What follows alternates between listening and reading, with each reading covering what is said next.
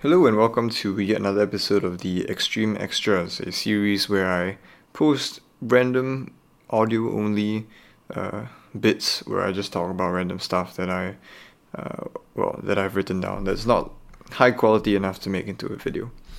Anyway, today I want to talk about intent versus consequence in terms of your actions. So the intent of your actions versus the consequence, which is what actually plays out in your actions.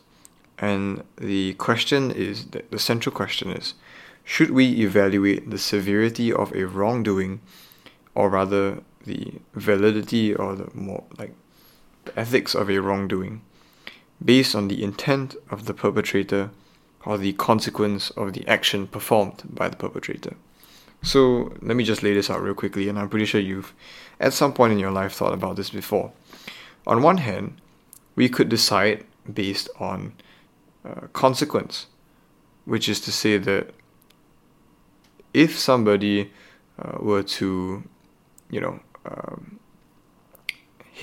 were to swing his arms unintentionally and hit somebody in the face and hit his eyes and blinded him, for example, the consequence of that is that, well, he blinded him, right? And so that is bad. We should convict him of assault because, well, he hit his eyes.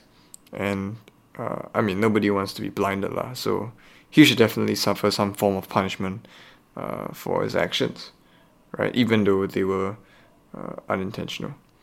And so the problem with this is that you could end up convicting people who had no malicious intent. Like, it could be a pure accident, but because of what eventually transpired, it meant that this person was punished very severely. So on the other hand, you could take a look at intent. So this would be, if somebody was harboring intention to kill somebody, even though he wasn't successful, you would still convict him of murder, for example, because, he had the intention to, right? So you can think of it as,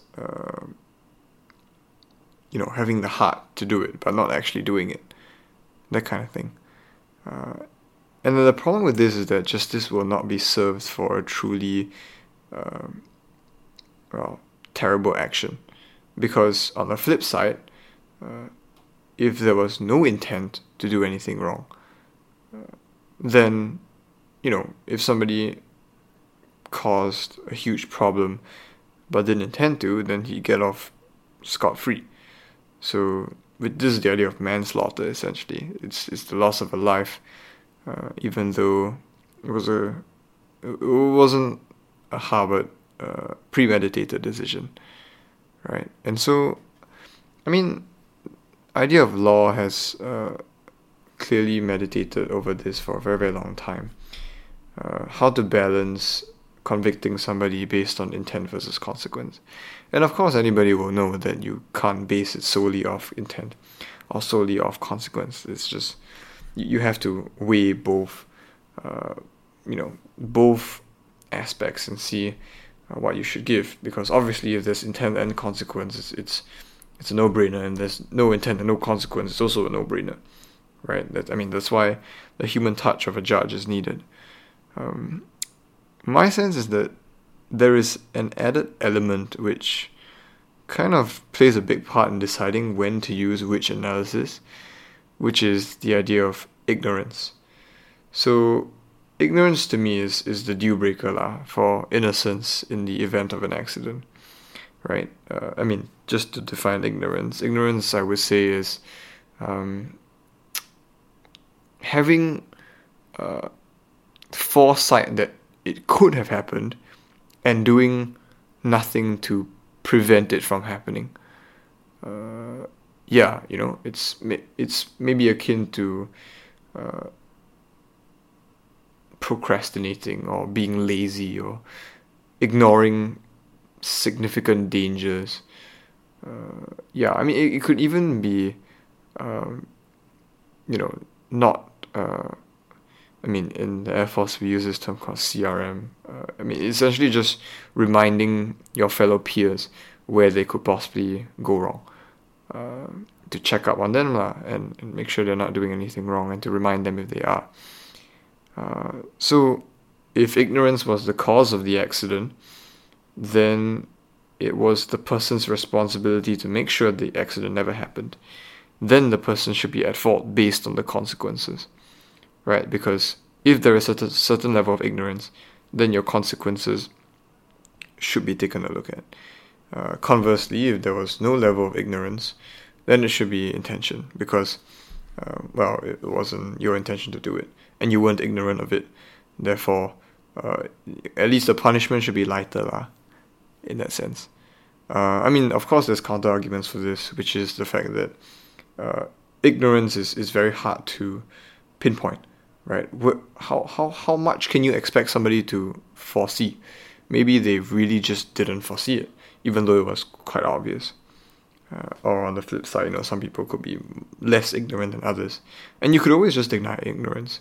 I know for me, referring back to the CRM thing, it gets quite annoying when somebody tells you, why didn't you see this coming, or why didn't you remind this person to do this? It's like, really, I'm expected to cover somebody's ass. I'm expected to be aware when somebody is about to screw up. It does seem quite unreasonable sometimes to play the ignorance card on people. Yeah. Anyway, I want to draw this to Christianity, because, of course, on earth there is an earthly judge and earthly laws. So there is also, heavenly laws, I guess. And it makes me think about what exactly would please God, in a sense that, what would be the right attitude towards, worshipping God, let's say. So let's take quiet time, for example, right? There are two ways you can approach. Okay, no, there are not two ways, but there are two gray ways you can approach quiet time. First is you do the quiet time grudgingly, and that means like without the right heart or the right mindset. So like you just just flip the pages, read the words, and then you're done with it. Or sometimes you pray and you just read out a passage as a prayer without actually meaning what you say, for example. Right? And the second way, obviously, is the reverse, which is, you desire to do it, but you are a procrastinator, so you just don't do it, right? And I guess you can see how the intent versus consequence plays out here. Is God more pleased with somebody who does the work, but with the wrong intentions, or somebody who genuinely wants to do the stuff, but maybe for some stupid reason like procrastination or laziness doesn't do it, right? You can extend this all the way to salvation. You always say faith and works come together, but I think any Christian has to admit that sometimes they don't come together, because sometimes you have the desire, but the actions don't follow, and sometimes you force yourself to do the actions, even though the desire isn't there, right? So, what if I wholeheartedly believe that Jesus Christ rose from the dead, but I don't do anything about it?